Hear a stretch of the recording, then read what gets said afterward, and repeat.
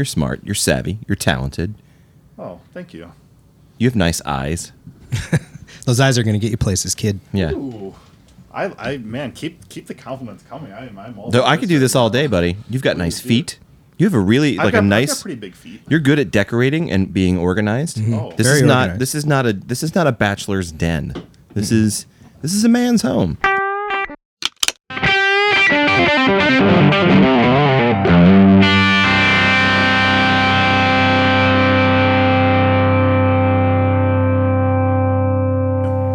And not like a man's man, like a manly man cave. Hey. Dude. Hey. Episode 45. We have done 45. This is episode 45. This is Michael Jackson. This is Michael Jordan's second number. Yeah. Episode right here. That's an important number. Yeah. It's also an asshole number too. Why is that? And who am I forgetting? I'm missing something. I know. I'll just let you think about it for a second. 45. Oh, sure. The current president. There it is. Yeah. Oh. That's right. Not to get political. Right off the There bat. it is. Totally went right past me. Which I guess that's actually, I'm happy about that. I was feel like, I'm which sport? I was trying to think. I was like, that wasn't A-Rod, was it? That was literally what I was thinking about. I was going through football players. I don't know, man. Yeah, no. You have the artist on the couch. Throwing left. Yeah. So it's episode 45, and we've got ourselves a guest. Why don't you introduce yourself? My name is Mark Najjar, Mark Stranger Najjar. Very nice. I play bass guitar and sing, and somebody called me the bass dad once, and that nickname kind of stuck, and now I'm starting to make a career out of it. Hell yeah. I work for a company called Sandberg Guitars out of Braunschweig, Germany. I am the brand manager for North America, and I'm loving it. Hell yeah. Man, I feel like each one of our guests each week have ramped up how good they are at introducing themselves. That was the best yet, for sure. It's a great intro. I'm Congratulations. very vain. And this podcast is about you. I practiced. You also are a podcast host yourself, aren't you? Yeah, but that's kind of taken a nice, like, slow, steady pace to it. We've got a few in the can that haven't been released yet. I do it with my friend Jody Miller. Yeah, I've played in a band with Jody before. Jody's the shit. So we're the bass nerds because we're bass players and nerds. Met Jody years ago. Just a quick backstory. When I was working at Chicago Music Exchange, I was hired to open up the bass shop, basically, and create a bass shop. And I remember Jody was working over at the bass club, which is that was my main competition. So everything that they had was stuff that I already wanted over there, but they were like this, I couldn't really get it because they were the smaller companies well, we already have a Chicago dealer. The It's a proximity thing. sure. Yeah. And so I was like, man, that guy Jody, he does great videos and he's got all the cool shit, and fuck that guy, without even meeting him. And then one day he came over to interview for position and just kind of pitched the idea of him being the other bass guy. Of course, I got super insecure, and I was like, no, he's gonna take my job. But it didn't work out for him. It wasn't the right fit at the time, and so we just kind of looked at each other from a distance. He was like, oh, we're these two guys with never really meeting each other and having more than a 2-minute conversation. But then after a while, he came over after he left Bass Club, a couple of years later, he stopped by CME, and then we just hit it off, and we're like, oh yeah, you can fuck with that? That's cool. I like that too. Oh, cool. Sandwiches? Yeah, obviously. And we just became buds. And then he had this idea of doing a bass focused podcast, because there wasn't really one out there that had personality, or was, Scott's Bass Lessons. He does a podcast. He's great. It's more Technical. It is, and it's awesome for what it is. But it's just, I think we need a more common man, shit talker. You two definitely have You have it personalities. down. You're the right two to do the bass personality podcast for sure. I think it's an odd couple thing. Yeah. I definitely embrace that I'm the fucking wingnut, and then he's sort of the straight man and kind of keeps us on target. Keeps us on a schedule. But it's been awesome doing that. We actually just got an office because we're going to be doing some stuff with a certain publication.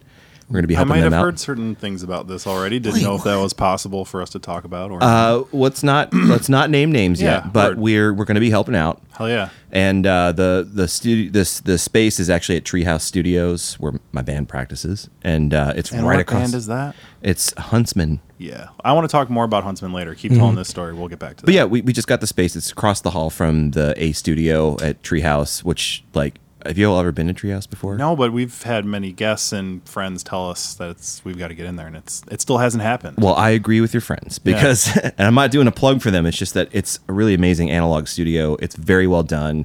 The guys who run it are just like very cool, easy to work with. Bear Guisaldo is like this amazing engineer. He actually did the first full length, like the Huntsman's previous record, American Scrap. And that just sounds like there's no way to say shit like that without it sounding like a plug. It is a plug. That's It's what we're great. here But for, it's and I not meant love to be. it. Well, I'm going to listen to it. But like he did it, and what was really cool is that record was recorded and mixed 100% to tape, and like just watching him mix shit live while the reel was going, like after we were done tracking everything, Smelling it. just watching him do it was so fucking fascinating. And then Matt, who is the other owner, he's got a good eye for like real estate and stuff like that, and just like meeting demands like for people, and he's good. They're both doing a really great job. But anyway, yeah, our space is across the hall from there, so it's just like the nice part. It's like the crown jewel of the whole Beautiful. building. So like our office is in that, and it's cool. So we're building that up. And where can our friends go and listen to this podcast? It's on Podbean, YouTube. YouTube. There's also just iTunes, like the podcast. There's anywhere there's podcasts, really. Base Nerds Podcast. And you guys Go do the check that shit video out. thing too, which is cool. Yeah, we're doing that. Now that we have the office, it's gonna look a bit nicer too. Like it was cool because it was more real and organic and fun to be in his basement. But after having this new space, it's like, well, let's get some plants. You know, we got this big brick wall. Let's get a fucking like mural of bass players fuck yeah, painted man. and stuff. And I have a friend who's a young bass player, great artist. He does stencil work, and so he's gonna do like right now he's designing it. It's gonna be like Charles Mingus in the middle, and then like stencils, like smaller stencils of like Carol Kay, James Jamerson, Nice. Michelle Indigeo just kind of fit in and just Love look it. nice and colorful. But he sent me the mock-up. It looks fucking awesome. Oh, that's Can't wait to see that. Dude. Me too. sounds badass. He's actually coming over on Thursday to paint it. Fuck yeah, dude. Yeah, but it's just like shit like that. Like you get to see it and Little up the production value a little bit. little you know? bit. I like it. yeah. Dude, speaking of production value, we're going to get into some segments here. Oh. Started off with the Segs. Symphony of Corrections. Segue to segment. That's right. Just a reminder, as always, cables are still called tone tubes. Oh, by the way, thanks to the people who have entered already. Hell yeah. Mark's putting a blanket getting on, which cozy. I'm so stoked about. I wish I had tea. That could happen. So wait. The giveaway is still going on. Tone tubes. Yeah, so for those who don't know, tone tubes are what we call cables now, and it's a joke that's gone too far. And now we make them, and in fact, I have one Henry for you makes them sitting in the other specifically. room, and there is a gift By hand. for you. You get a gift. You get a tone tube. Ask before the you fuck leave up. today. No way. So Quality cables. we've Thank got you. a giveaway going on right now. Thanks again for everyone who's already entered. Again, all you got to do, just share this episode, share the last one, share any episode, take a screenshot, prove it to us. You get entered. We'll send you a cable, maybe some stickers. You know, you'll get hooked up. Follow us on Instagram, Facebook. Dave, you're killing it on the Facebook, man. You're doing all the cool Just ads and posts and Trying to hit old that school post shit. today. Yeah, Trying dude. to post interesting things. So give those things follows. Got some updates. No real corrections this week. MIDI 2.0 is now live. You can download that shit for free if you're into that kind of thing. If you want to create your own devices and get down with MIDI 2.0, it's now available. I don't remember what episode we talked about that. We talked about that for probably too long, I think. In hindsight, it was a little too I nerdy. asked you what the difference is, and I think that's where it kind of went off. Yeah, the it rails. happened. That's all right. Update. Gibson's back going after other makers again. Oh yeah. Which is, I mean, Well, we kinda talked about crazy the- to see. the Kiesel. Kiesel's the newest one. Yeah. Yeah. So they definitely went, trademark infringement for the Flying V and for the Les Paul. Yeah. And like the whole guitar too, somehow, right? And they just went Yeah. after Warwick for the Firebird in the EU, and I Well, think they lost that one. They did that. That was I think that was maybe a couple years ago. It was I thought. within it's in the Agnese Which era. Warwick looks like a Firebird? Oh, it's I a don't know. Framus. It's a Framus. Oh, I think. Oh, big So boy, Framus, yeah. Framus and Warwick owned by the same. It's right. the same company. Oh, I see. Okay. famous Warwick, Warwick the company. GmbH. That's right. But yeah, that thing with Kiesel, I love it. They're just like, yeah, fuck you, don't care. Yeah. But as far as the whole like stuff with Gibson, it was really nice to see Cesar, the CFO over there, finally like say, oh yeah, that was my fault. He like took the blame for that That's shit. right, yeah. You know, because when you watch, like I've met Mark Ignacy before. Have you met him? I've never met him. Actually, He's a nice guy. I'm sure he is. sure He's he Yeah. just Yeah. pretty, he's just a funny dude, like wears a leather jacket and like has this response. Like when I met him, he was at Norm's and he had this like responsibility to keep up this like online persona of being like this like sort of direct, like sort of dude, like funny. But yeah, like you catch him in candid moments. He's just like a really nice guy. So then you see that video and there was something about the way he was saying the stuff where I was like, that's not him. I had a feeling that like Cesar, his boss, was off camera, kind of like, like trying to like, get him Direct all riled him. up and like do it. And yeah. And I could just imagine the pitch. Like Cesar goes to him and says like, we need to have this video where we tell, kind of warn people that we're looking after you. And Mark, being the new hire, like wants to impress the boss. Is like, yeah. Okay, cool. Yeah. Like, let's do that. And he's trying to like, say and do shit to like impress his boss. But you could just tell it wasn't natural. Absolutely, 100% agreed. I didn't see could tell. I saw it got taken down, I think, before I got to see it. Yeah, but So there are a few I only people got who to shared read it. it. I got to read the script and I was like, Yeah. I don't know. if you watch him, like if you watch, there's videos out there. So people You have can like still saved see it. it. Yeah, It's there. up.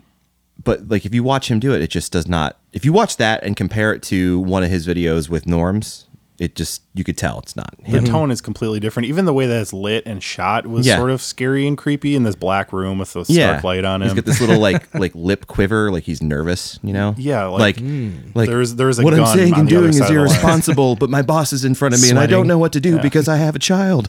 Totally. So it's interesting then that it's just confusing to me that I feel like that Gibson had been working on building up some of this sort of goodwill again after all these things going on. And then now it's all of a sudden Kiesel, who has a big YouTube following himself, people like him. He's a pretty personable kind of dude. Now to go after him, it's just kind of weird. I don't understand it. So it's a bummer because you may or may not know Gibson. I mean, just like my favorite guitars in the world. I'm super obsessed with Gibson. So it's extra, I don't know. It's extra personal for me, I guess I'd say, when Yeah. they kind of do stupid stuff. Yeah. Yeah. Well, I mean, that's kind of the story with most companies. Like people are going to make mistakes now. Unfortunately with Gibson, it's just their public the public trust kind of paints them as making mistakes for the past, I don't know, 40 years plus. The Norlin era plus. Yeah. Which funny thing is, I love the Norlin era stuff. There's one sitting right there. There's Yeah. a couple in the other room. I Yeah. love it. Yeah. Yeah. Like grabbers, rippers, like all the weird, goofy guitars that came out. They were trying a Marauder. lot of the shit. RD. Yeah. The RD? Yeah, dude, the RD is so tight. That's so cool. Yeah. Like that, which sort of tangent reminds me of that Dunnable bass. That's like their RD, Yeah. which has the pipe, yeah. the pipe The built pipe into one. it. The R2? Yeah. Yeah. That, dude. Well, that is badass. Sacha But and how I do you were clean that thing is what I want to Yeah, know. pipe cleaners. pipe cleaners. Yeah. It's gotta Yeah? be. Yeah. I talked to Sacha about that. He said just a pipe cleaner, and Yeah. it's like there's like a tube that goes in there, I think, Oh. to kind of keep it, from setting the thing on fire. But For those who don't know, listening, Yeah. Dunnable made this badass bass. I got to play it. Mark, I know you've played it, and it has a pipe built into it where there's a bowl and then there's a little spout on like the upper horn of the bass, and you Yeah. can just hit that shit.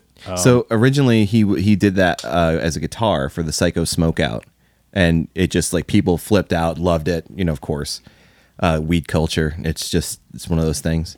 But then he made this bass. I think it was for a specific company, and then at the last minute they chickened out. No kidding. Oh, really? And CME, like Gavin, was just like, "Yeah, I'll take it." Yeah, hell yeah. That's fucking awesome, dude. That thing rules. Someone's for sure gonna buy that thing. Yeah, It's really good.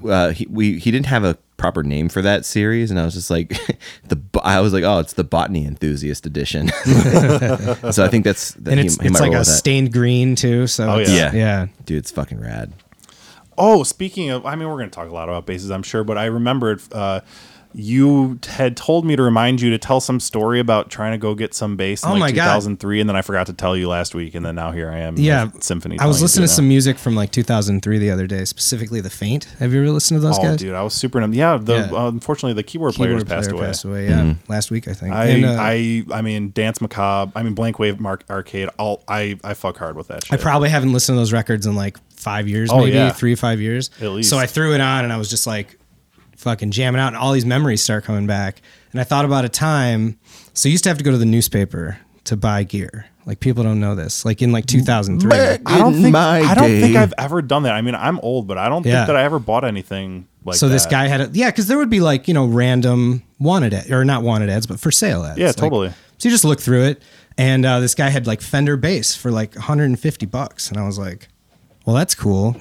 I'll go Wait, check how that old were you? out. Did you already say that? I was probably like 21, and I was playing like a shitty Ibanez at the time, and it was like Fender jazz bass, or whatever. So it's up in Deerfield though, so that was like a good hour drive or whatever from where I was, and I get up to his place, and he's got one of those weird like artistic houses, kind of like a Frank Lloyd Wright Sure. style, and go in there, and I'm like, where's the, and he's kind of like walking me around the place. I brought a buddy with me too, by the way. Smart.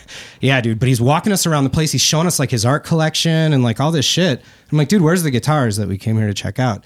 And he opened up this door, and like there was another living room, and he had like, they were all these like, not Fender, like they were like Chinese copies with like the headstock was like pointy and shit. Oh man, And not he's even like- like lawsuit looking, like just Not even close. Not even like post-lawsuit. fake ones, Yeah. man. And I was just like, oh, dude.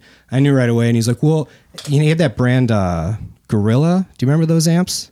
Oh yeah, totally. Super, super cheap, like solid state, like Yeah. $20 Radio Shack. They almost looked yeah. like this pig nose, like with the brown Tolex and Yeah. shit. on I there. do remember but they those. sounded like total horse poo. And he was I like, actually don't. I don't remember those. he's I'm like, lying. if you want, I'll throw that in. And I was kind of played one because I drove all the way out there, and I was like, oh, this isn't what I want, dude. So I'm like, this isn't gonna work. And he's trying to be like all pushy, like, come on, man, I'll sell you like 2 for like 200 or something. And I'm just like, I'm out of here, dude. And we're walking out, and he's got this like Toyota Corolla on the driveway, and he's like, hey, are you guys interested in a Toyota Corolla? He's like, it's only got 50,000 miles on it. I'll sell it for like 4,500, 4,300. And we're just like, dude, we're fucking out of here, man. So that whole story came back the other day. Yeah, Thank you, The Faint. the eccentrics. That's great. You've never gone and bought something not I've bought shit online? in weird scenarios, but only via. I mean, does it get any weirder than Craigslist though? I mean, I've had some fucking Right. weird interactions. It's essentially with the same. Craigslist. It's the Yeah. digital version of Totally. that. Yeah, I went with a buddy of mine out to like some like far west suburb to pick up one of those. I think it's like a 1990 Gibson Les Paul Studio, but like back when they were using ebony on the Right. fingerboard, and it was I think it was Alpine White, so it had a nice aged cream. We go in there, and the dude's chain smoking and stuff. Like, oh yeah, dude, this thing gonna be is yellow. It's gonna be yellow as hell, and we get it, and like, Judd, my buddy, brought me with him, and to sort of like kind of negotiate and check things over because I had experience like looking at vintage instrument stuff. Everything checked out. The guy was cool. And Judd kind of whispers over. He's like, "Hey man, this dude like seems like a nice guy. Let's not fuck with him on the price and stuff like that." And then like the guy just decided to sell it to Judd for like a little bit less like than what he advertised it for. It was already a steal. He got it for like $500. Damn, Wow. that's awesome. That's Those a good things deal. rip too, man. Yeah. My guitar player has one of those, and they sound awesome. Actually, after Judd got his, I just demanded with my guitar player. I was like, "Damn, man, everyone's saying that you need to get a Les Paul, and like, I think you should look into these because they're still people haven't caught on yet, and they're still under $1,000 and really, really well made. There's that sweet period of Gibson of like late '80s to early '90s." Balthazar was talking about that when he Our- was on the show. our friend, and he had just Ja- gotten, I think it was like a 90. And James 1990 Les Peppers Paul. was bringing up He was last talking about the week. late 90s Yeah. Gibsons. He was saying that because from up until they hadn't done the custom shop until I think 2004, maybe 2005. Right. He said there was like this little window at the end of the 90s, early 2000s where they were kind of just like making stuff to that quality, and then they eventually just started calling it custom shop. So Yeah. apparently there are a few amazing areas. of High praise Gibson for that- Gibson. Yeah, no, Yeah. I'm down with that. They're coming back. I don't remember how we got there, but I'm fine with it. So while we're in the symphony, I'm gonna admit I normally one of the segments we do every week is Riff Library, where I talk about a different music book, and we just did an episode on Sunday, and I haven't had time to like read anything or even realize like I have a book on You the didn't shelf read a that I whole could book talk in about. 2 days? But what I decided instead to talk about is like the coolest pedal thing probably of my adult life that's happened, and that is the fact that I now in my possession have an original Interfax harmonic percolator. Oh yeah. I'll pass it around, show Those the are class. sweet. This is the first one I've ever actually held in my life. This is clean too. It's super clean. Same dude, Judd, has one of these as well. Really? Yeah, he worked at Electrical Audio. Yeah. And like that whole Greg Norman, Steve Albini thing. That's why I know anything about him for sure. Yeah. Did you ever work there? I Did did you ever not. intern there? I did not, but I've read most of the good information to be found online. Oh, good, my heat just went on and it did the thing. Is actually on the Electrical Audio forums about these pedals. But anyways, I've been on this quest for I don't know this whole podcast that we've been doing I wanted to get an original. I've got a whole bunch of clones that pretty much that everybody's made, but I haven't actually been able to compare this one to because I have the Theramaniacs version which looks just like this, but actually isn't the same. Yeah. But it definitely sounds different. I'm not going to say one's better or worse than the other. This one is obviously very inspiring just because it's been this like quest to have one in my possession, and it's still not technically mine. It's actually Stingray's, but we're gonna get around that little fact there, and I'm gonna make it mine some way somehow. But it's just I don't know. I feel like I've climbed this sort of like pedal Everest that I set for myself, and now that I'm here, I don't know what to do with myself. Way to go to distance, buddy. He did. Yeah. I'm proud of you. We talked but- about it episodes ago. Oh, it was one of the first episodes. Tens of when we started episodes ago, talking. yeah. Dozens in fact. I pegged you right away for a PRFer for sure. What's that? The forum, the Electrical Audio yeah. Right. forum. Maybe not. Maybe I'll take it back. Well, no, I mean, You're not a real PRFer. I'm a lurker. I'm a lurker, but I don't contribute. You know, I Wait, just are read you a lot of stuff lurker on there. or a LARPer? I haven't actually ever done any live action role play, but I'm not against it. I would totally do it. Dude, it looks fun as hell. Yeah. I'm surprised some hipsters haven't Lightning started bolt. like a LARPer league. They did it. I thought they did in Brooklyn. Oh yeah, Like Well, about Chicago like needs 10 a- years ago. Yeah. Yeah. Dude, LARPing's over. Fucking We're noob. we're post LARP now. Fucking, yeah. We're post I'm in a post LARP core band now instead. But anyways, yeah, that pedal honestly, it's an amazing thing. Thank you, Stingray, for getting it into my life. You're not getting it back.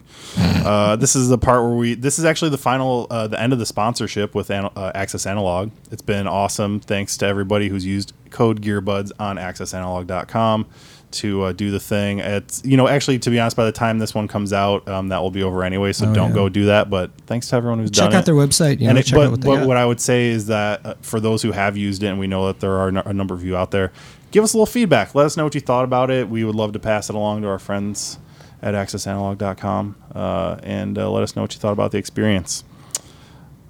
Now it's time for my favorite segment every week, Dave's Docs. Dave's Docs. All right. What do you got? I watched Shut Up and Play the Hits. The documentary we talked about last week with, Yep. Per James Pepper's recommendation. by the way, which we have to say, awesome dude. Thank you for being on. So James. nice, man. Dude, The yeah. best Nicest dude. guy ever. He's very funny too. Very, Yeah. very funny. That He rate did the lift thing. crew is that's who he is, right? Uh-huh. Yeah, I just know him as Pepper. Pepper, yeah. Oh, okay. Yeah. He that fucking crew's awesome. I happened to be in Louisville. So I was kind of going back and forth because my dad was sick. He's better, but I saw that they were playing this festival, and so I hit up Joseph, bass player, and he was like, "Yeah, we're going to be in town for like a couple days and stuff like that. We're going to Adam Turla's restaurant," and I was like, "Oh shit, that's right, he lives there." That's the dude from Murder by Death. Oh, I didn't know that. right. And on. so I ended up meeting up with them at the restaurant. They're all like in the back room and this huge table of like the band. It's a big band too. The crew, and then I saw Pepper, and yeah, it was cool hanging out with those guys. I ended up taking them to my old haunt called the Mag Bar, which is this dive bar in Old Louisville, and just like we just got hammered, shit hammered. But that's a fun crew. You got to be like a pretty fun person to hang with that crew, I think. Yeah. Fun, knowledgeable, and like able to do shit. Hell yeah. Yeah, we were talking about that last week. Yeah. Sorry to No, no, to no, derail your No, Dude, you're insane. documentary. I'm loving it, man. Yeah. Yeah. Oh yeah, we're talking about Dave's docs. Let's get back. Oh. Shut up and I forgot to- shut up with the stories and shut up and play the hits, Oh yeah. Just shut up. So the Dave's doc of the week is it's called "Shut Up and Play the Hits," which we talked about with our good talked friend about Pepper it. last So I week. won't get too deep into it, but it's basically. But just he a- reminded you to watch it. He was like, did. "Yo, you need to check this shit again." Yeah, and it was good. It was very much like if you're a big fan of their band and their music, it's for you. Yeah. And it doesn't really. What I like in a doc, I realize I like when I get some of the history of the band a little bit. Mm-hmm. You know, a little bit more of the behind the scenes, like when they were growing up. Or now this band wasn't one of those types of bands. It was basically assembled, you know, through the singer for the most part, right? It was like his project. Which band? Oh, LCD Sound System. I'm sorry. Oh, okay. Did you ever get into them at all? I did. I mean, like, not deep into that, Yeah. like, as far as like knowing They had what, some what he's fun- about. But he's a bass player, isn't he? James Murphy. He's like everything. He does Yeah. all the shit. Yeah. Yeah. I first time I heard Daft Punk is playing with my house. Yeah. I hear like the harmonics. Same and it's here, Like, yeah. This is fucking cool. Yeah, dude. So, anyways, it was a good one. It's basically their last concert, so it's kind of just like a build up to it the week before. Mm-hmm. It's very introspective. It's a lot of interview with James. Mm-hmm. It was good. You know, I give it a solid. I don't know. I give it a solid like 7 out of 10 disco balls. Word. I'm into it. I've seen it. I'll watch it again at some point. But I'm in the same boat as you. Yeah. Word. This is exciting. I had an idea for. It's time for a new segment, dude. Wait, before we finish No. the segment. Yes. Yes. I love What it. do we got? Say yes. Always. Have you watched the Grateful Dead documentary series on Amazon? Oh, it's so long. There's so much I want to Is that see. the- It's so intimidating. Yeah. I want to watch it. No, I watched the other. I think it was called The Other Guy. It was on Netflix, Okay. and it was about the other guy. Yeah. Yeah, not Jerry, but Bob Weir. Yeah. yeah. So this thing it's awesome. Is it Long Strange Trip? Is it that one? Yeah. Okay, I Yeah. think I started it. Yeah. How long is it? It's I think like 8, 10, 8 to 10 episodes or something like that. But yeah, man, I'm a huge Deadhead. Yeah. And it was awesome. Yeah, watching Phil like, Lesh, early- man. Like seeing like Jerry run around and like babysitting fucking like the camera crew in Europe while they're all on acid and stuff like that. Like, okay, you guys go to this bus and this has this type of stuff to keep you occupied and Yeah. and keep your trip going. The And this acid room bus. has nothing in there. So you guys go in there. He's No like shit, directing it. man. Yeah, it's fucking crazy. So that's a lot of behind the scenes type shit. Then, Yeah, for that yeah. one. But there's another documentary that's going to be coming out soon about Owsley Stanley, the fucking the sound guy, the mastermind behind like the Wall of Sound and stuff. Yeah. And he was the guy who came up with the concept of alembic. You know, alembic guitars. Absolutely.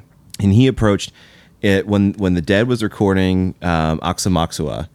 He So that's how you say that. yeah, he knew Ron Wickersham because of he worked for Apex Sound, and he was just the guy, the guru or something like that. What they called him. He's just like one of those amazing dudes.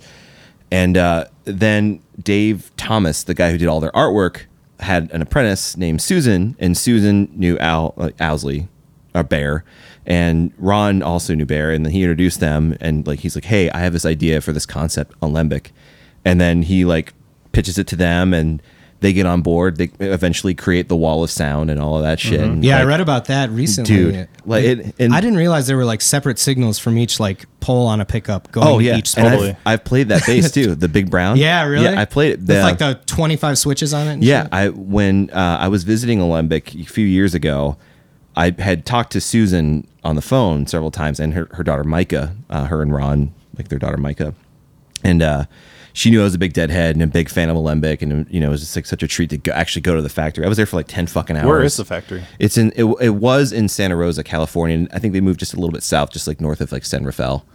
But they That Stanley Clark was the big one who got their name going. I think it was Phil Lesh, man. Oh, Phil yeah. Lesh, Jack Cassidy, Stanley Clark, like all That's of right, I them. forgot Cassidy was Mark the one. King, you know. But anyway, she's like, I go in to her office and we're talking. She's like, well, before we do the whole tour, I want you to open that case over there. And I look over and it's this like big old case. And I was like, what's in the case, Susan? She's like, why don't you go open it? And like, I'm getting goosebumps just thinking about it. But I open it up and it's Big Brown, like the one, like the Guild that they Alembicised. They put the new top on, like their top on there, and all the controls and stuff like that. And like her daughter Micah was out there with a cable to plug me in, and like I'm Whoa. playing through the shit and just immediately playing every Dead riff that I Right. knew. But anyway, not to go into tangent, but Owsley has a documentary coming out about him called "The Man Who Saw Sound," and they do a big interview with Micah and Susan, which is pretty rad. So I'm looking forward to seeing that because the stories that they've told me, I know they tell some of those stories in this. Oh, and yeah. like the whole like acid culture back then, it was wild. I'm Wild. definitely going to see that. Yeah. Hell yeah. I love the guest recommendation. recommendations, Yeah, dude. man. Giving us future Gotta fodder. keep this train rolling. I'm running out after 45 episodes. So it's nice to hear about Dude, a new one. you once can in a just press play on an Amazon Prime. I've got to like read Yeah. a book or just that is remember true. that I read one at one point. That's dude, I feel like that's. I mean, I talked about a pedal today. You can do Like, an I feel like that's instruction burning manual, out. like a small instruction pamphlet. That okay, all right, fine. Everyone's gonna start hearing about MIDI switcher Yeah. instruction manuals now. I have a book I recommend you. Yeah.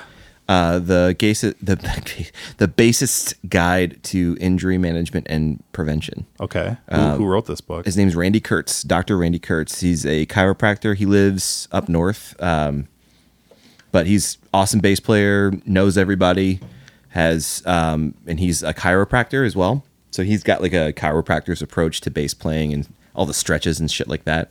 It's an instructional book, but like it's just some good content, like good little tips and tricks to keep your hands and your limbs healthy. I'm gonna check that out and I'm gonna make you read it. You gotta practice. We good might health, have to bass switch boy. that week. Yeah, then, Exactly. Yeah, I'll do a doc. I've sounds good. done a couple docs. I've thrown a few in there, Yeah. here and there. Talked a Get little in the about T mix. Swift. All right, we're gonna do it. New segment. And I don't have, just like anything else on the show, I don't have a real good name for it yet. It's going to evolve over time. But right now, I'm calling it a couple two tree randos. And this is where I just decided I want to have an excuse to ask you a couple really random questions and see what you got to say about them. Cool. A couple two tree times. So if you could swap places with any band member of any band, past or present, what would it be? And this is, and just assume that you have the skills, whatever necessary to properly fill the void of that person. Erroneous from the Grand Wazoo era is Frank Zappa. Wow. He's a badass bass player, but What is yeah. it about being in that band that you wanted to? That's what you want to do. I think I did this exercise the other day where somebody asked me like, "What's your favorite record?"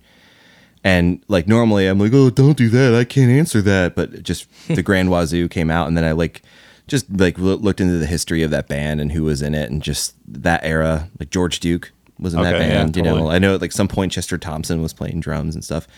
That whole Who was the guitar player in that era?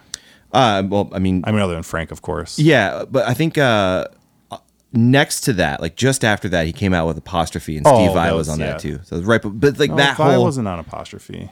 I thought he was. No, that was a little too early for him. I thought he was like super young, like Maybe I'm wrong. on Donate the Yellow we're Snow or that I know. whole- I know. I mean, that's my favorite Zappa record for sure. I can't. I don't. You know what? We're gonna throw that in the symphony next week. That'll be in the Who was the symphony. guitar player on Apostrophe? See if I'm a ding dong or not not. the whole record. I think he just sat in and did some of the solos. Well, and the stuff. reason that I don't know if that's true is because I always thought the story was that he got the gig by playing the Black Page as fast as he could, and I think the Black Page came out after Apostrophe did. Maybe you're right. But Maybe it was one of those things where like my brother told me a long time ago, and I just assumed that was true and just never looked it up. And that was somehow our first ever Zappa argument on this show, which is amazing. Well, either way, Yeah, Grand like- Wazoo. yeah, Era. the Grand Wazoo band for sure. Yeah, or I do love Mahavishnu Orchestra. Yes. I do Intermounting Flame or Intermounting Flame all day. All day. Dude, Meeting of the Spirits. A buddy of mine, not a buddy, he was a customer, but we became friendly. He saw the first time they played in Chicago. And I think it was in Evanston actually.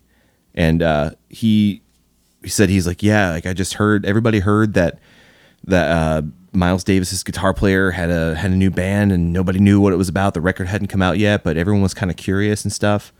And he's like really excited to go, but then he like gets hit with this horrible flu, cold, whatever. And he's just like, you know what? I'm going to brave it. And then there's this horrible snowstorm, but people are still like packed, like getting, like filing in. And then they see the set and it's like, they see like, everything that's up there, all the amps and shit and like the fucking gong and like Billy Cobham's giant drum set. John Hammer's organ. Yeah.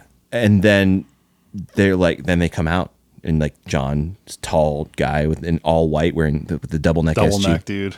And then the first fucking thing they play is Meeting of the Spirits. And that BAM! And he's just like, I swear to God, I was standing like right in the middle on the floor. And as soon as they hit me, it was just this like such an impact that I felt like my cold went away. And like I was just totally there. And I was just like, well, first of all, fuck you. Because Yeah, no kidding. what an amazing concert to see that, like to go in completely blind. The first time experiencing Mahavishnu Orchestra. At that time. In At history, time, too. dude, the early 70s is one of the greatest eras of music ever. Like, not to Definitely. be like, like the person who lives in the past and stuff. I really, there's so much good, innovative shit that came out then that still holds up now, Absolutely. So that would be a good one. Yeah. Damn.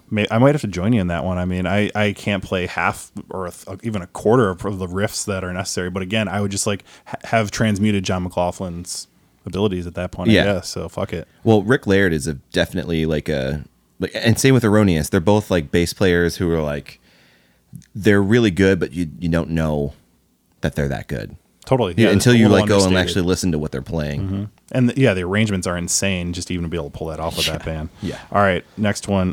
Childhood celebrity crush. The drummer from Hanson. Now, Adorable. well, that's partially true. Even when I found out that it was a boy, I was like, well, I don't care. Yeah, And I was like, oh, that's fine. that's an interesting thing. Fuck. I know what mine is. Farrah Fawcett. Really? Yeah, from Man of the House, like from that era. Like, Okay. from seeing her with that in JTT and Chevy Chase and shit. Yeah. Hell yeah. Wow, I don't know that one. I don't. I mean, I don't think I've ever seen it. I know what it is at Yeah, least. I know the famous like Farrah Fawcett, but I don't. Yeah, know that poster of her in the Yeah. red bathing suit. Also, Cher, because ever since I was like 2, like maybe around 2, I loved the movie Moonstruck. Like That's awesome. my parents like will tell stories about how I was around that age and like just like quoting that movie and like acting out scenes, and like I like got up in the middle of dinner when I was like 2 or 3 and just like walked over and like walked to the door and what is Mark doing? I get back at the table and then I look at my mom and I go, "Old man, you give that dog food one more time, I'm gonna kick you till you're dead." Quoting fucking Olympia Dukakis. Yeah. So Wow. Cher's the shit. Oh, I would like quote Nicolas Cage too. Like, I lost my head. I lost my brain. Johnny has his head. Johnny has his bride. Dude. Fucking love that. All right, movie. throw that in Dave's docs. You Oh, gotta that's watch great. Moonstruck Yeah. now. And Man of the House. I found it for Dude, next do you week. remember do you remember your celebrity crush when you were a kid? Oh, I didn't know we were asking me. I don't know. I'll just tell you mine while Tiffany you're Amber thinking. Thiessen, I think. Ooh, Yeah. Nice. yeah. That would be on my top 5. I'd have to say, dude. It's got to be Topanga from Boy Meets Girl. Oh, yeah. Girl for me. That was she's the first time I can remember just like having a crush. It was definitely Topanga. Yeah, All right. Can you do an accent? I can. What do you got? Oh man, don't put me on the spot. First I could do Peter Griffin's voice. That's that's certainly Which is a New Englander accent, I guess I guess. maybe I should rephrase it. An impression. Yeah. Accent or impression, I guess. Give me a line to say. I don't know Family Guy shit. You know, guys did. I've never heard of Family Guy before. Dude. Wow, that's You just fucking nailed it. I know I'm gonna fucking butcher it too. that's the best part, man. I know. I wanted to like oh dude, I got a story that goes with this. Yes. Australian dude walks into the store and I was he walks in, he goes, "Oh yeah, I'm here to I'd like to find a bass that sounds a lot like one of my favorite bands." And I was like, "Oh, cool. Like that's great. I can help you with that. Like what kind of what band is it?" Thinking like it would be like Primus or whoever. And he goes, "Yeah, I'm quite keen on POD." Swear to God. And I'm like, I had to keep, it took every fucking fiber Wow. in my being to just keep a straight face because I didn't know if he was fucking with me or not. Right. And I was like, yeah, man, let's got go. one of those, yeah. Yeah. And I sold him a Warwick or something like that. Yeah. And he was like, yeah, this is all right. People on death. That was Yeah, but great, by the way, I'm man. quite keen on POD. That's fucking amazing. That's excellent. so good. Yeah, I don't know. I do everyone's got the effeminate German, I think. A little bit. Yeah, we Yeah. can all do a little like Look at this kitty cat down here. She's a nice kitty pussy. cat. that one down there. She is a nice kitty cat. It's hard for me not to devolve into Werner Herzog when I start doing a German accent though. Oh yeah. Like, It just everything gets real bleak and existential, of course. have you seen the Werner Herzog Laffy Taffy jokes? I don't think so. Oh my god. It's like why did the chicken cross the road? Because the life existence was too much for it to handle. Some shit like that, Oh, that's good. Oh my God, I need to look those up. All right, last one. What question should we ask our next guest? We're gonna pass it along. I kind of like that. Yeah, dude. This is I just had a little is moment tough. of stonedness the other night, and I wrote it all in a note, and then I put it in the outline. I and like there it we is. learned so much more about our guests. Yeah, I know.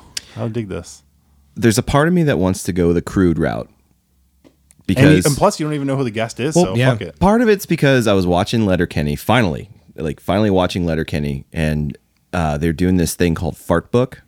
Okay. Like that was an episode where they like create Facebook for documenting farts, and I was like, "Pfft, I've been documenting my farts for a long time. Like I'll do like voice memos and like fart, and then send it to my bandmates, like our group text, That's and amazing. I'll title it like like newest riff or something like that.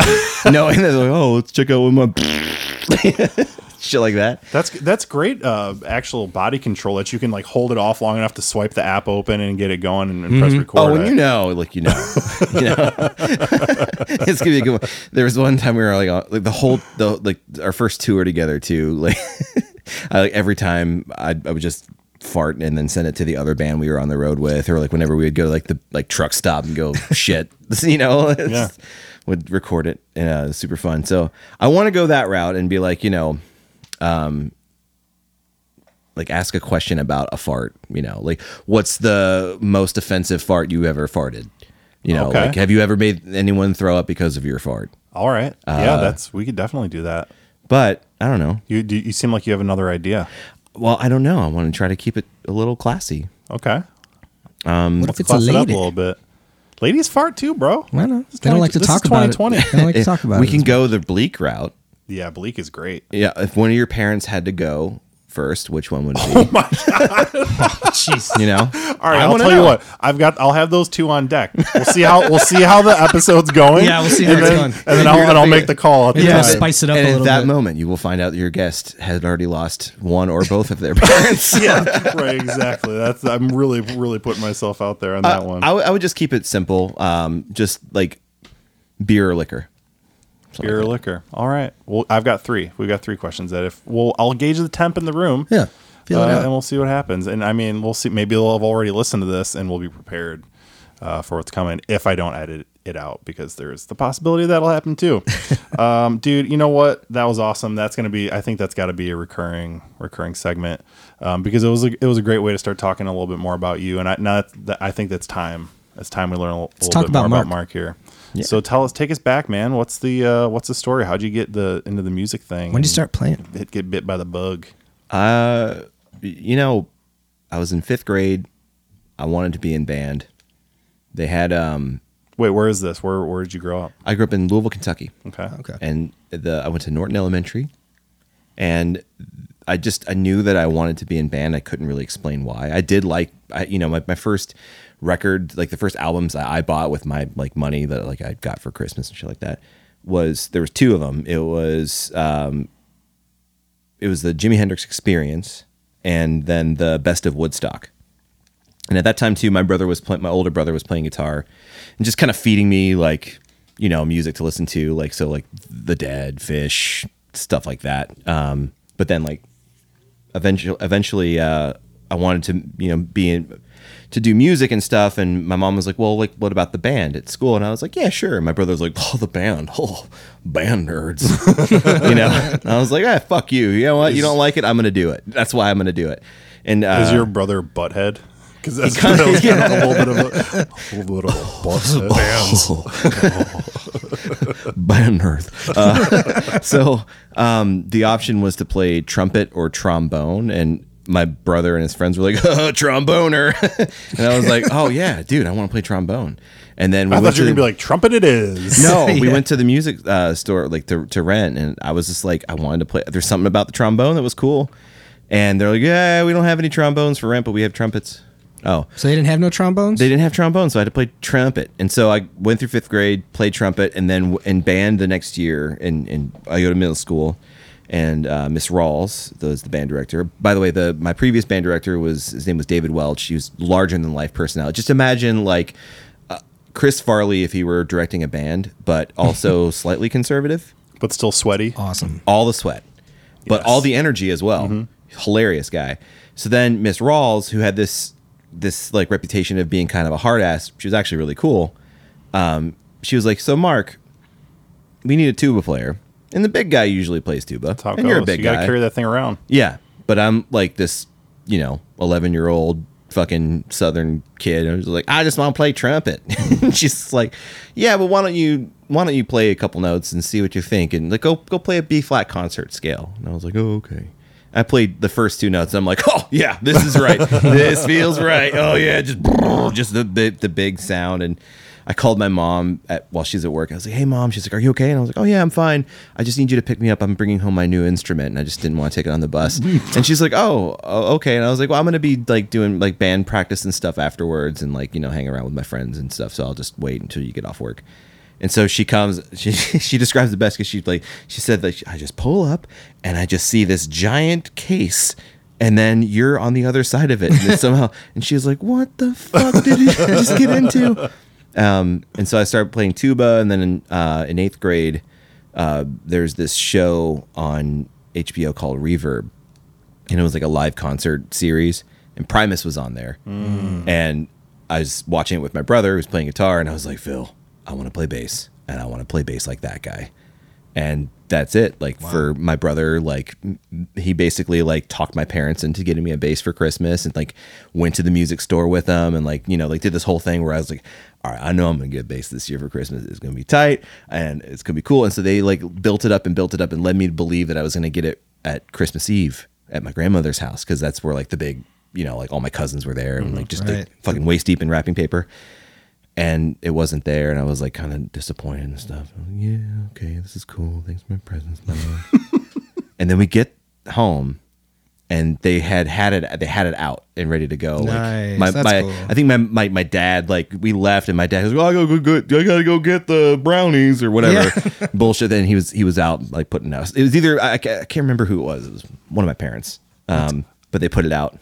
Got it ready. Dude, what is it? What is it? I'm sorry, we're going to come back. But what is it with parents wanting to torture you a little bit before you get your gift? Because I've definitely gone through the exact same type of thing. They pulled the Christmas Story on you. That was the move they did. The Yeah. Red Ryder BB gun. It was probably because of that fucking movie. That's right. Wow, I guarantee it's the same for me. Yeah, because wow. we watched that every. they fucking hid that Christmas. fucker behind for the 24 couch or hours, something man. like that. Oh, I think I see one more present. It was in the corner, in our like the family room where the tree was, and I just like immediately like tried to play everything that I think the first. So what was it?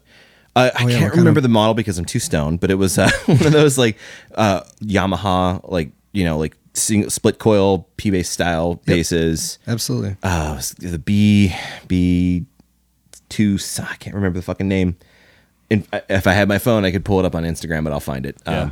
But it was one of those. I immediately put a bunch of stickers on there, like Weekapog Groovin'. It was like a fish reference and shit like that. Oh, I am well aware. Yeah. But I like just quickly I just had a knack for it because I was already playing tuba. I already understood the fundamentals, the approach to like the low, like the role that the low player does, and just was watching like all these people like going to concerts with my brother and seeing all these awesome bass players and stuff, and just kind of figured out and like listening to their CDs and then like playing along with it. Like, and then of course my uncle introduced me to Jaco Pastorius. He had this like crate of records, and he had the self-titled record on there, and I was just like, that was it. What the fuck, dude? When you hear Donna Lee the first time, as a 13, 14-year-old bass player, and you're like, nope. Nope.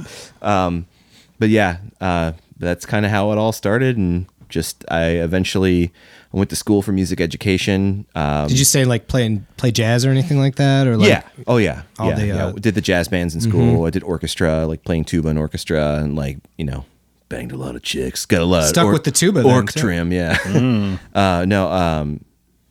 Yeah, stuck with the tuba. I still play tuba. It's my primary It's cool instrument. because it's like the base of the horn section. It is.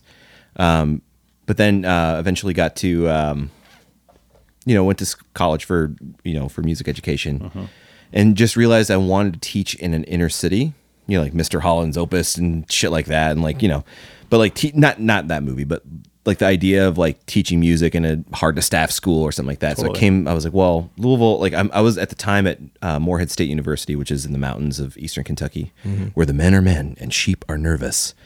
Hey-o. And then I was like, well, I need to be in a big city if I want to teach inner city. And so I was kind of looking around at cities to go to, and I just came up to Chicago, and my girlfriend at the time, or ex-girlfriend at the time, was up here, and I was like, yeah, I'll give it a go. And I know people up there, and I went, I fell in love with the city. Oh, yeah. Moved up here. And then... Were you playing with any bands at that point? No, I did a lot of stuff with my brother. We did like the jam band thing and did well with it. I mean, it was super fun. I definitely got a lot of chops, like a lot of endurance. Cause like when you're improvising an entire set, Yeah. and you're like, Were you guys jamming like dead stuff and stuff like Fish? we'd stuff sneak like it in. that? Yeah. Like it was the novelty of like, oh, there's this like 15-year-old bass player who they play Weekapaw Groove. In fact, we played, my brother met this old deadhead named Dr. Craig Rich. Not Craig Rich, I'm sorry, Dr. Craig Sinnard. And he was just like, yeah, he owns this new bar called Harry's House of Brews. And their tagline was, where do you go when the lights go out? Which is a Fish reference. And I was like, oh, okay. He's like, well, he wants us to come audition to play at his bar. And like at the time we were playing like cafes and stuff like that. And like, I was like, okay. And so we go, and it's just the two of us. And my brother had talked up to the bartender. He's like, yeah, my brother can play Weekapaw Groove, and he's only 14. And the bartender's like, okay. And so like, then I play, like we start playing. He's like, oh, yeah. That shit. Like you play every note that you possibly can when you're like trying to do that. And it was cool, and they liked it. And they're like, okay, well, come by next Saturday. Like, I know you guys are in school, and like, the thing about Louisville, it's cool. Like if you're playing, you can play in any bar. At least at the time you could. Didn't Chicago was kind of like that when I was growing up. I played in bars and stuff. We and there was before 21. totally a novelty to that. And I made way more in tips and that kind of shit back then when I was like 14, 15 than I would ever make now playing those kind of places. Yeah. People love it. Yeah. So we started earlier because we didn't know, we had never played a bar before. And so we started earlier, and the bartender's there, and he's just like, oh yeah, the crowd's really not going to, people aren't really going to come until later. And so we're like, well, fuck it. And this is me, my brother, and then our friend Jarrett, who's a really awesome drummer, who was my age. And we were just like, well, let's just see where this goes. And we just start playing. Then all of a sudden, all these hippies just start pouring in. And they're like, look at these fucking kids, these like teenagers. And they start dancing. Fuck and yeah. they, and then like it got so crowded in there. The bartender was like, dude, you got to get over here. These kids are just like doing awesome. Like it's super crowded. Like we're like, you got to get down here. He's like, I'm working, because he was a doctor. He's like, I'm working tomorrow. I'm, like I'm on call and blah, blah, blah. He's like, no, you seriously get down here. And then like, finally he like comes over, and it was so crowded in there that the owner walks in. He's just like, we got to get this fucking furniture out. So they're like, all these hippies are like moving couches and shit outside because there were people trying to get inside. Like it was awesome. And that was like the first time I'd ever played to a larger crowd. Holy shit. And it was total like. Did you know the hippies were down there? Or did they just like come out of nowhere? They came out of nowhere. Yeah, That's man. what hippies are. That's what hippies do, they man. just crawl out of cool corner and they start catching notes, bro. Try my Catching grilled grooves. cheese. It's vegan. Yeah. Would you like a goo ball, little boy? But My man, name is Thaddeus. That's so good. But yeah, got super into that. Played with, but we had a working name for a while called the Family Jewels, because we're just a couple of nuts itching to have a ball. There it is. You had a tagline and everything. Oh yeah, that was my brother. That's on the poster. Yeah, hippie shit. We actually went to see Trey Anastasio in 2001 when he first did that tour with that. I saw that tour with the big dude who sat down to play bass. Tony the whole time. Marcalis. Yeah, dude. Bad motherfucker. I have a story That about is a solid bass player. Yo, it was amazing. So then we were like, well, like we should like advertise our band and like maybe put it on beach balls and like write our number, contact information, like our home number on there. Maybe people will like call us and stuff. And I was like, yeah, fuck it. So we went to Walmart and shit and like got that, like all the stuff. And Enterprising young lads. and then like we just like walked by the lawn gate and we're like, how are we gonna get these in through security? And my brother just goes, watch this. He walks by the lawn, just knocks it over there, and then like eventually it got on stage. And then so I think it was in like Columbus, Ohio or something like that. We drove home. My dad was up waiting for us, and he's just like, we got a random phone calls looking for your band. Whoa.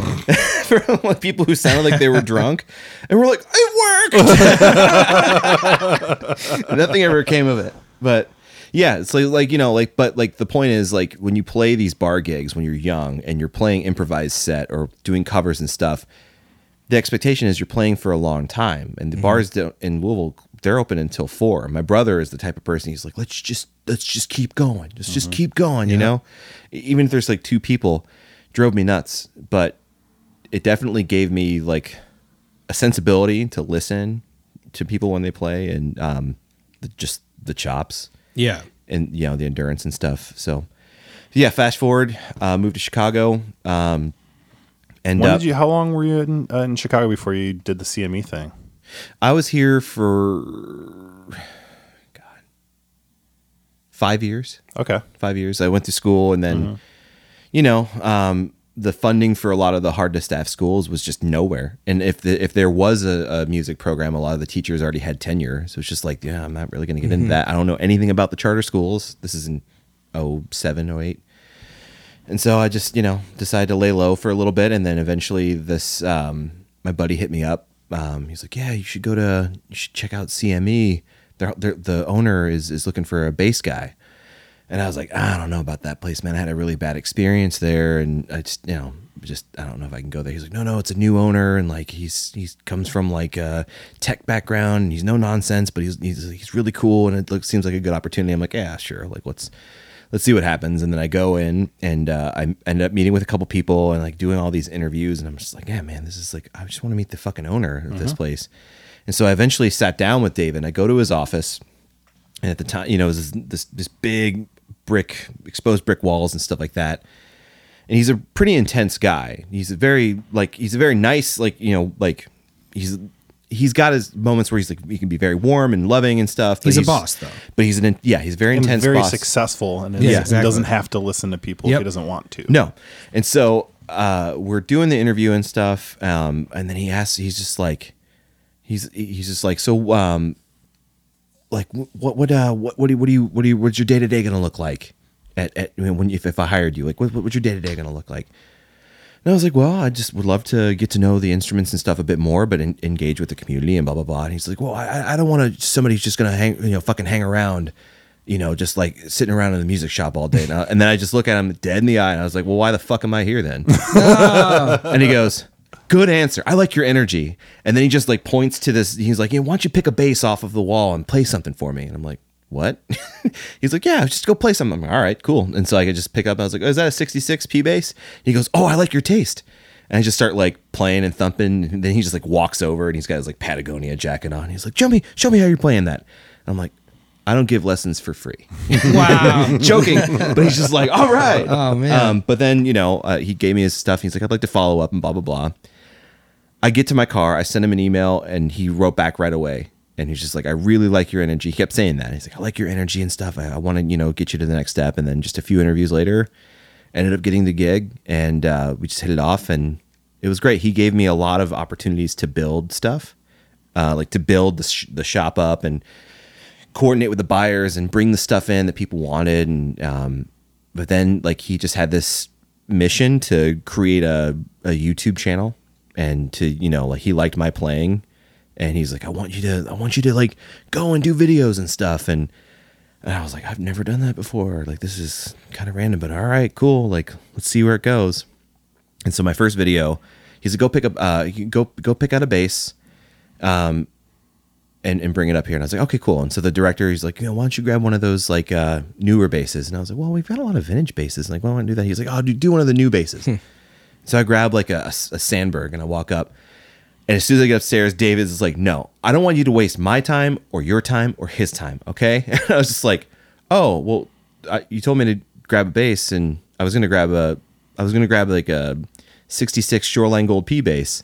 He goes, yeah, do that. What? And so I was like, okay, cool. So I go grab it, and I sit down, and I don't know what the fuck to say because I've never done this before. So I just start playing. And then David's like right there. He's like as close as you are, Henry. Mm-hmm. And he's like directing me, and I'm nervous as hell because it's this really intense, like successful tech guy giving me direction on what to say, like giving me lines and shit. And so I finally went back and watched that video after like a few years, and it's just like you could hear how nervous I was, because I'm just like, at one point I'm like, shoreline gold was was a very I gotta go back. unique now and watch color. that. I can't wait to go watch I remember that one, man. Yeah. That was your first one, huh? Yeah. And so I'd done a few, and they were like more like direct, and I would play and then talk about the bass, and it was kind of, stiff. And then eventually one day, I think we had made an agreement to like do a video for a Mike Lowell, and like the buyer was just like, we got to do this video for Mike Lowell basses because we haven't done anything and we want to promote them more. Can you, we should do that. And then I just forgot about it. And I get a call on Thursday, and it was the manager at the time, George. He's like, "Hey, buddy, Dan and David, they want you to do that Mike Lowell video today because we said we would get it out. Like, can you do it?" And I'm like, "Yeah, man, I could do it." It was my day off. I was like, "Yeah, totally could do that." Yeah, hang up the phone. And then I just realized, I was like, "I'll be there in 30 minutes." So I hang up the phone, and I just realized, I was like, "Shit, I just smoked a joint." Nice. And I don't know what the company policy is on weed. Yeah, we're just gonna be coasting in. Yeah. here. So I was like, well, here we go. So I go in, and I sit down, and like the director at the time is this dude named Ryan Luciani, and he was like kind of the assistant, but he took the lead on this one. And like the dude is so fucking funny, and like we just start like riffing off of each other and like laughing our asses off. I'm high as hell, yeah. but of course when the playing comes, like just like thumping along, Feeling and it it, feels yeah. great. And then like I just like was like, well, I'll just start talking about the bass and just like was being myself. And I went back to watch it, and I was just like, oh, this is kind of funny. And David like comes downstairs a few days later, doesn't know anything about this, Of course. probably still doesn't. He's like, that was it. That was your personality. That's what I wanted to see the whole time. Like you just, I was like, oh, cool.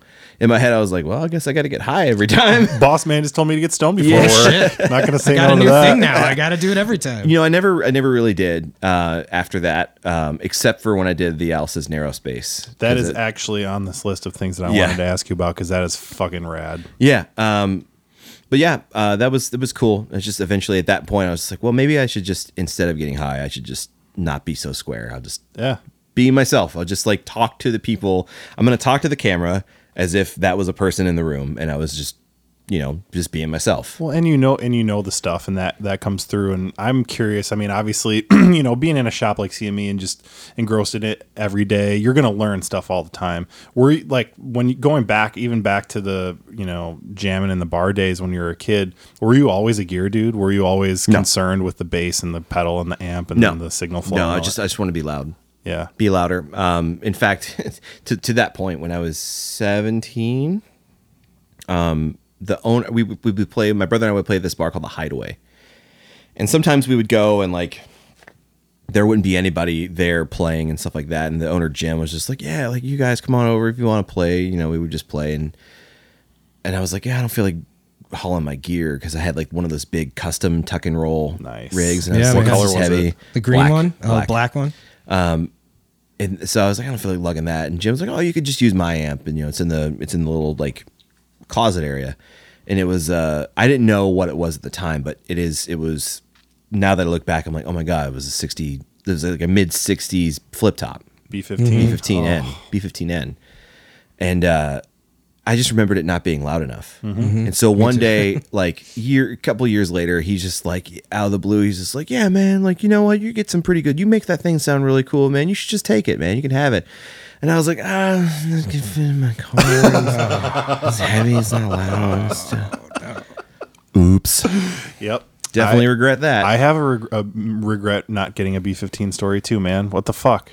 Yeah, I think that's I've told you that one. I think so, It's yeah. fine to rehash it, dude. So okay, but when do you remember when the sort of like switch flipped and all of a sudden you were more concerned about the actual stuff that you were playing? when I moved up here. Yeah. Like who taught you about it? How do you like learn about it? Did you just read about it or? I saw a lot of different players, and I always kind of knew, like I knew that Les Claypool played a Carl Thompson Yeah. bass. I knew about all the boutique basses because of my older brother. My older brother was always a big gear nerd, and I think that was why I was not interested in it, because I hated going to music stores with him because we would be there for fucking hours. And of course, as a bass player, their pickings are slim. There's only like nothing- 3 to pick from. Yeah, Yep. and like that's probably why I built that bass shop, is because I was just like, Yeah. you know what? fuck you, Phil. Fuck you, Phil, for taking me to those fucking shops with no bases. Oh, you're Now ready I to go got first all. one. That's so true, man. Yeah. It was just me reliving the teenage frustration. But yeah, I don't know. I never got into it so much, and then just the switch turned on when I moved up here. Because you had to know stuff to get hired, obviously, at Yeah, CME. yeah. You know what? I didn't know a whole lot, and I was upfront about that. I was like, but I'm really smart. Yep. I can play. Like I got the personality to do it. And I was able to I passed the test. But I will give credit to he's my current bandmate. To Chris Kong, he's the leader of the band that I'm in, Huntsman. We were in a band previously called the Gorilla Press. When I first met him, we lived in a house together. Like we rented this house. He was just my roommate, and he just had all this really cool stuff. And he had a bass and had some pedals and stuff like that. And just like kind of like he was really obsessed with Radiohead and Johnny Greenwood and O'Brien, just like doing what they do. And like I'm like, what does that pedal do? What does this do? What does that do? And then I just kind of like got interested in doing that. Getting a little bit more into that, and then it really took off after working at CME. Oh, I'm sure. And you're at Sandberg now. What does that look like? What are you doing over there? So I'm the brand manager for North America. So that encompasses a lot of different things. Totally. So there's sales, of course. There's not a big dealer base in the U.S. right now, so I'm just growing that and adding more, key dealers and building that up awareness in the U.S. And so there's that. There's the marketing aspect, of course, kind of like speaking to the American audience and stuff, which just has a very engaging presence in social media and just kind of focusing on that and doing like different campaigns and strategies with them. Artist relations. I have, artists in the U.S. that are under my belt. The first person I wanted to add right away, like the first bigger fish was Mono Neon. That dude rips. Love what he does. He's so fucking funny. He's insane. He's such a unique and very talented dude. His albums are so fucking great. So yeah, that and then product development, which is like that's always been something that I really wanted to do. That's so badass. Is that It's like so much designing fun. new shit, like coming up with new ideas? And Yeah, and I had experience doing that already with manufacturers, like being on the retailing side. I would just make these suggestions, and just like seeing that stuff come to fruition was cool, and then seeing it do well was even cooler. And I was just like, oh man, I've got kind of a knack at this. And I talked to the owner Holger and the vice president Mike at Sandberg, and I was like, I want a seat at this table as well. And they're like, yeah, totally, that's why you're here. And it's been really great. Wow. Really, really great. That's probably my favorite. And then videos and shit like that. But like the product development side is a lot of fun. Is everything you make like custom per order, or is it? No. You No. guys have okay.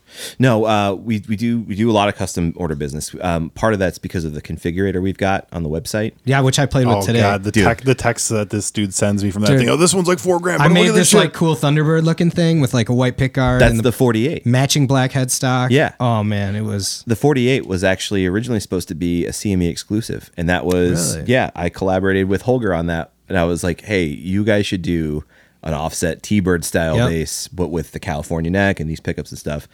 And he's just like, yeah, let's do that. And then so we just kind of shared emails back and forth, and then later at that NAMM, I was walking by. He goes, Mark, I have a surprise for you. And he walks over to like behind his booth, and he grabs an unfinished prototype of the Wow. 48. And he was like, this is you. This is for you.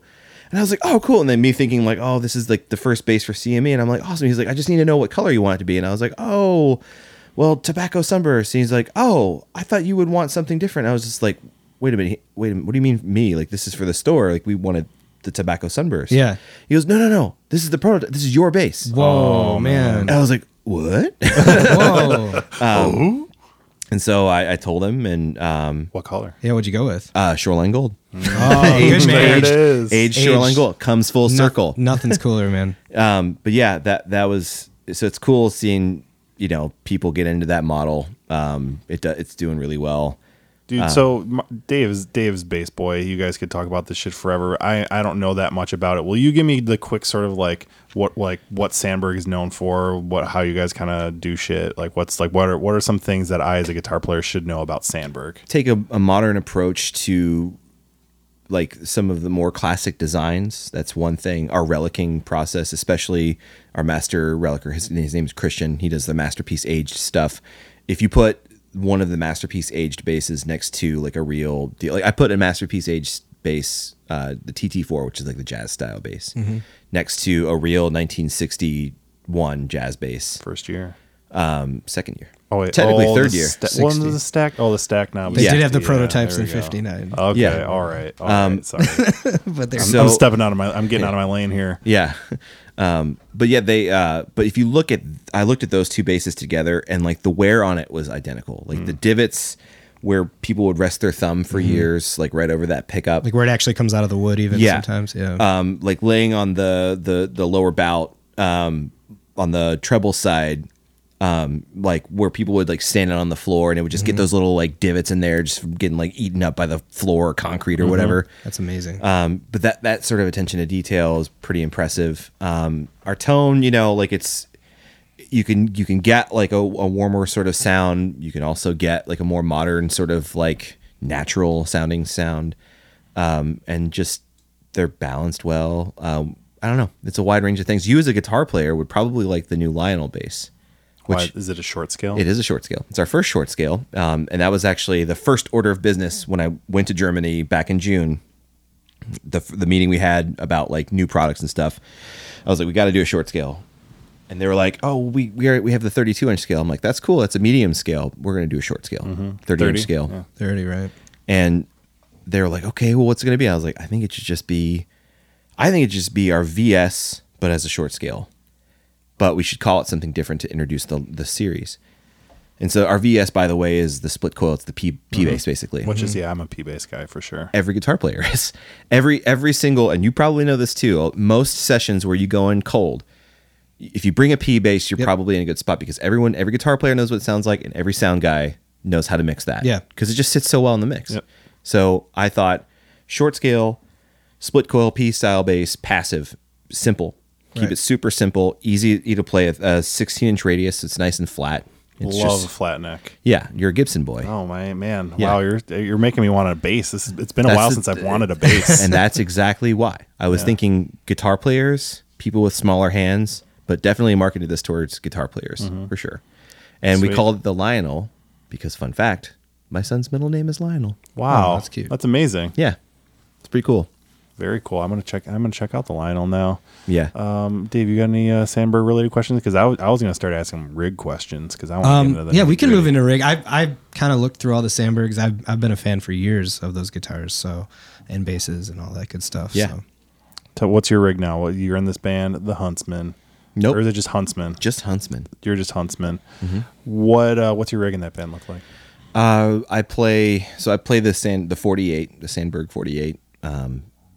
That I just run in passive mode, and I really just use the neck pickup because it's in that sweet P style spot right there. Do you guys make your own pickups or do you use something else? We do. Yeah. We don't make them in house. There is another German manufacturer who makes them by our design, but we designed all that stuff, Cool. and it's all still made in Germany. Then I use I run that through a pedal board, which I've got tons of stuff. The secret sauce really is just the Alpha Omega Ultra, the Dark Glass Alpha Omega Ultra pedal. Is that the one with the like 7 or how many bands? Yeah, Super- it's got the graphic EQ on there. The distortion on there sounds awesome. I've Love got that. Yeah, that and actually that goes into. Do you run the DI out from that too? I don't because all of my pedals end up going into the Dark Glass Microtubes 900 head version 1. I love the way that thing sounds.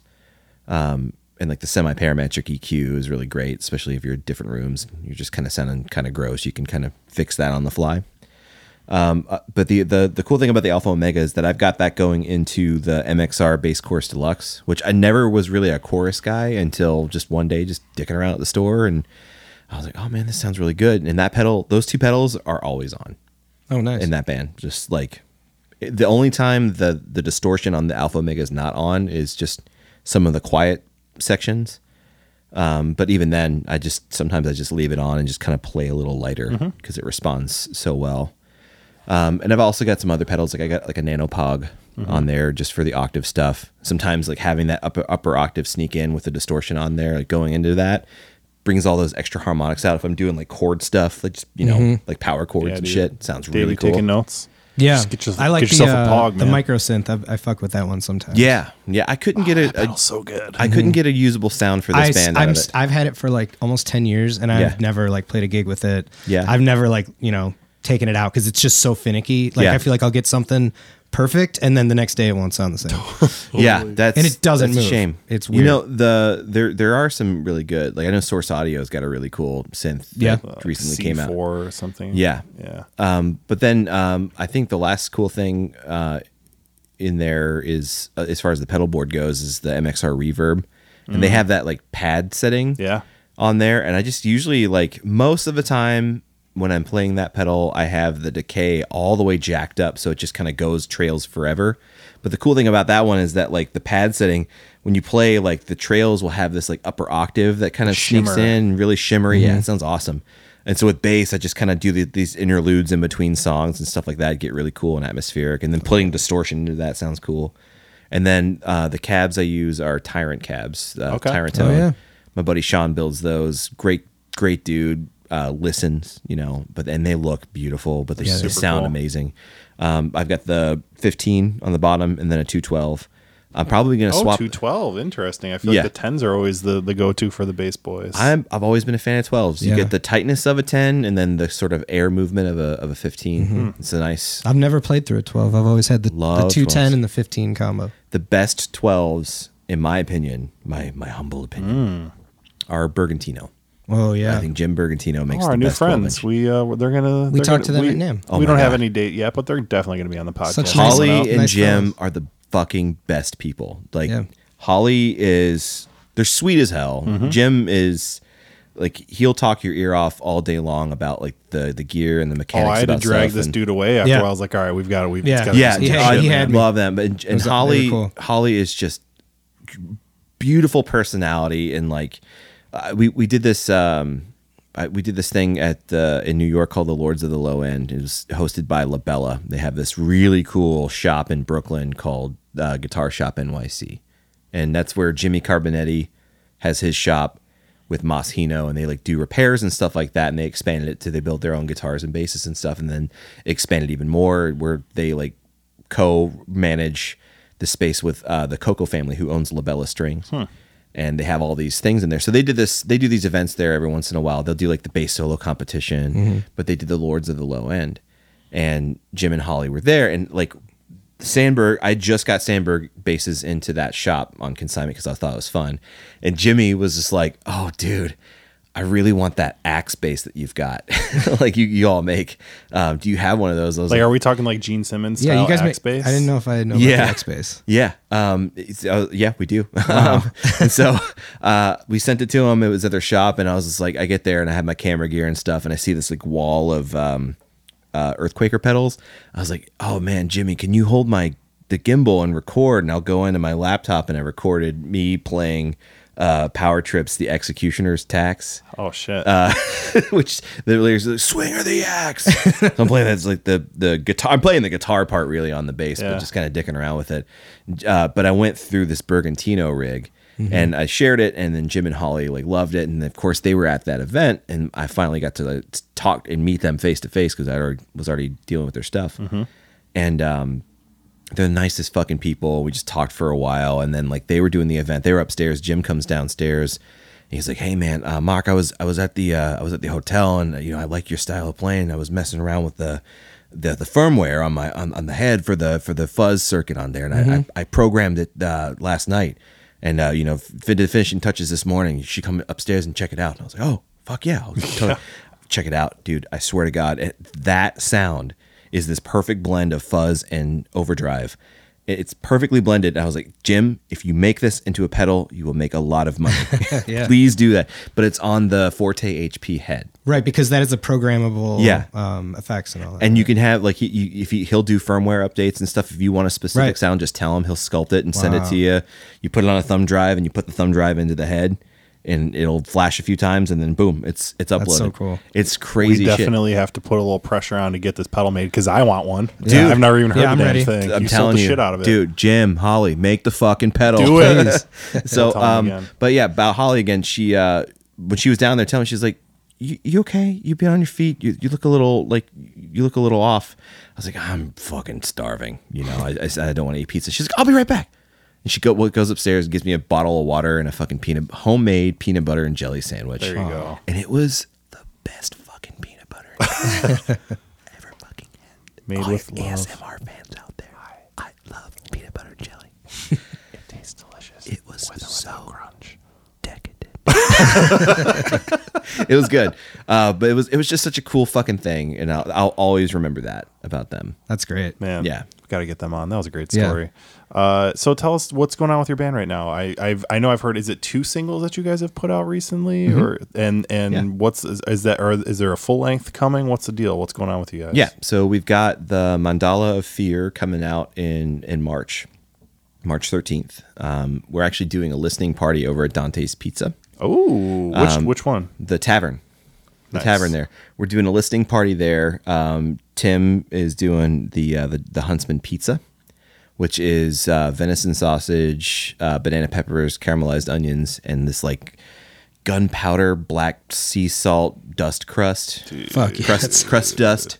Oh my god, that sounds amazing. And we have the Metal Monkey Brewing beer called Clearing the Sand, which we literally canned this morning. I was out at their facility okay. canning with them, and that's a Belgian saison with like a Szechuan peppercorn and lemongrass. It's super refreshing. Beautiful. My I think those God. will pair really well together. Yeah. When is this listening party? The 10th, so it's a few days before the official release, but that'll be at the tavern. And then on the 13th, we're playing with Ohm over at Garfield Park Conservatory with Woven Hand as well. Yes. That's going to be sick. That's the day the record comes out. And then we just do like little weekend getaways, and then eventually we go off to Europe. But the record is it's a double length. Wow. Where'd you it's record? 80 minutes long. It's over at Decade Studios with Sanford Parker. Love that guy. Love what he's done with the band. Like, we listened to a lot of records, and we're like, that sounds so good. Oh yeah, Sanford's the guy. He's the engineer, of course. Recorded with him. The 2 singles we put out been doing well for us, getting some good buzz around it, which is nice. We have another single coming out later this week that we actually have. We did a music video for as well. That'll all come out together on Ooh, that sounds Friday. sexy. Yeah, fun. I'm excited.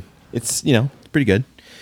I'm excited about Man, it. I didn't know about that Garfield Park show. I will absolutely be there. I saw they did are you familiar with Mort Garson's Plantasia?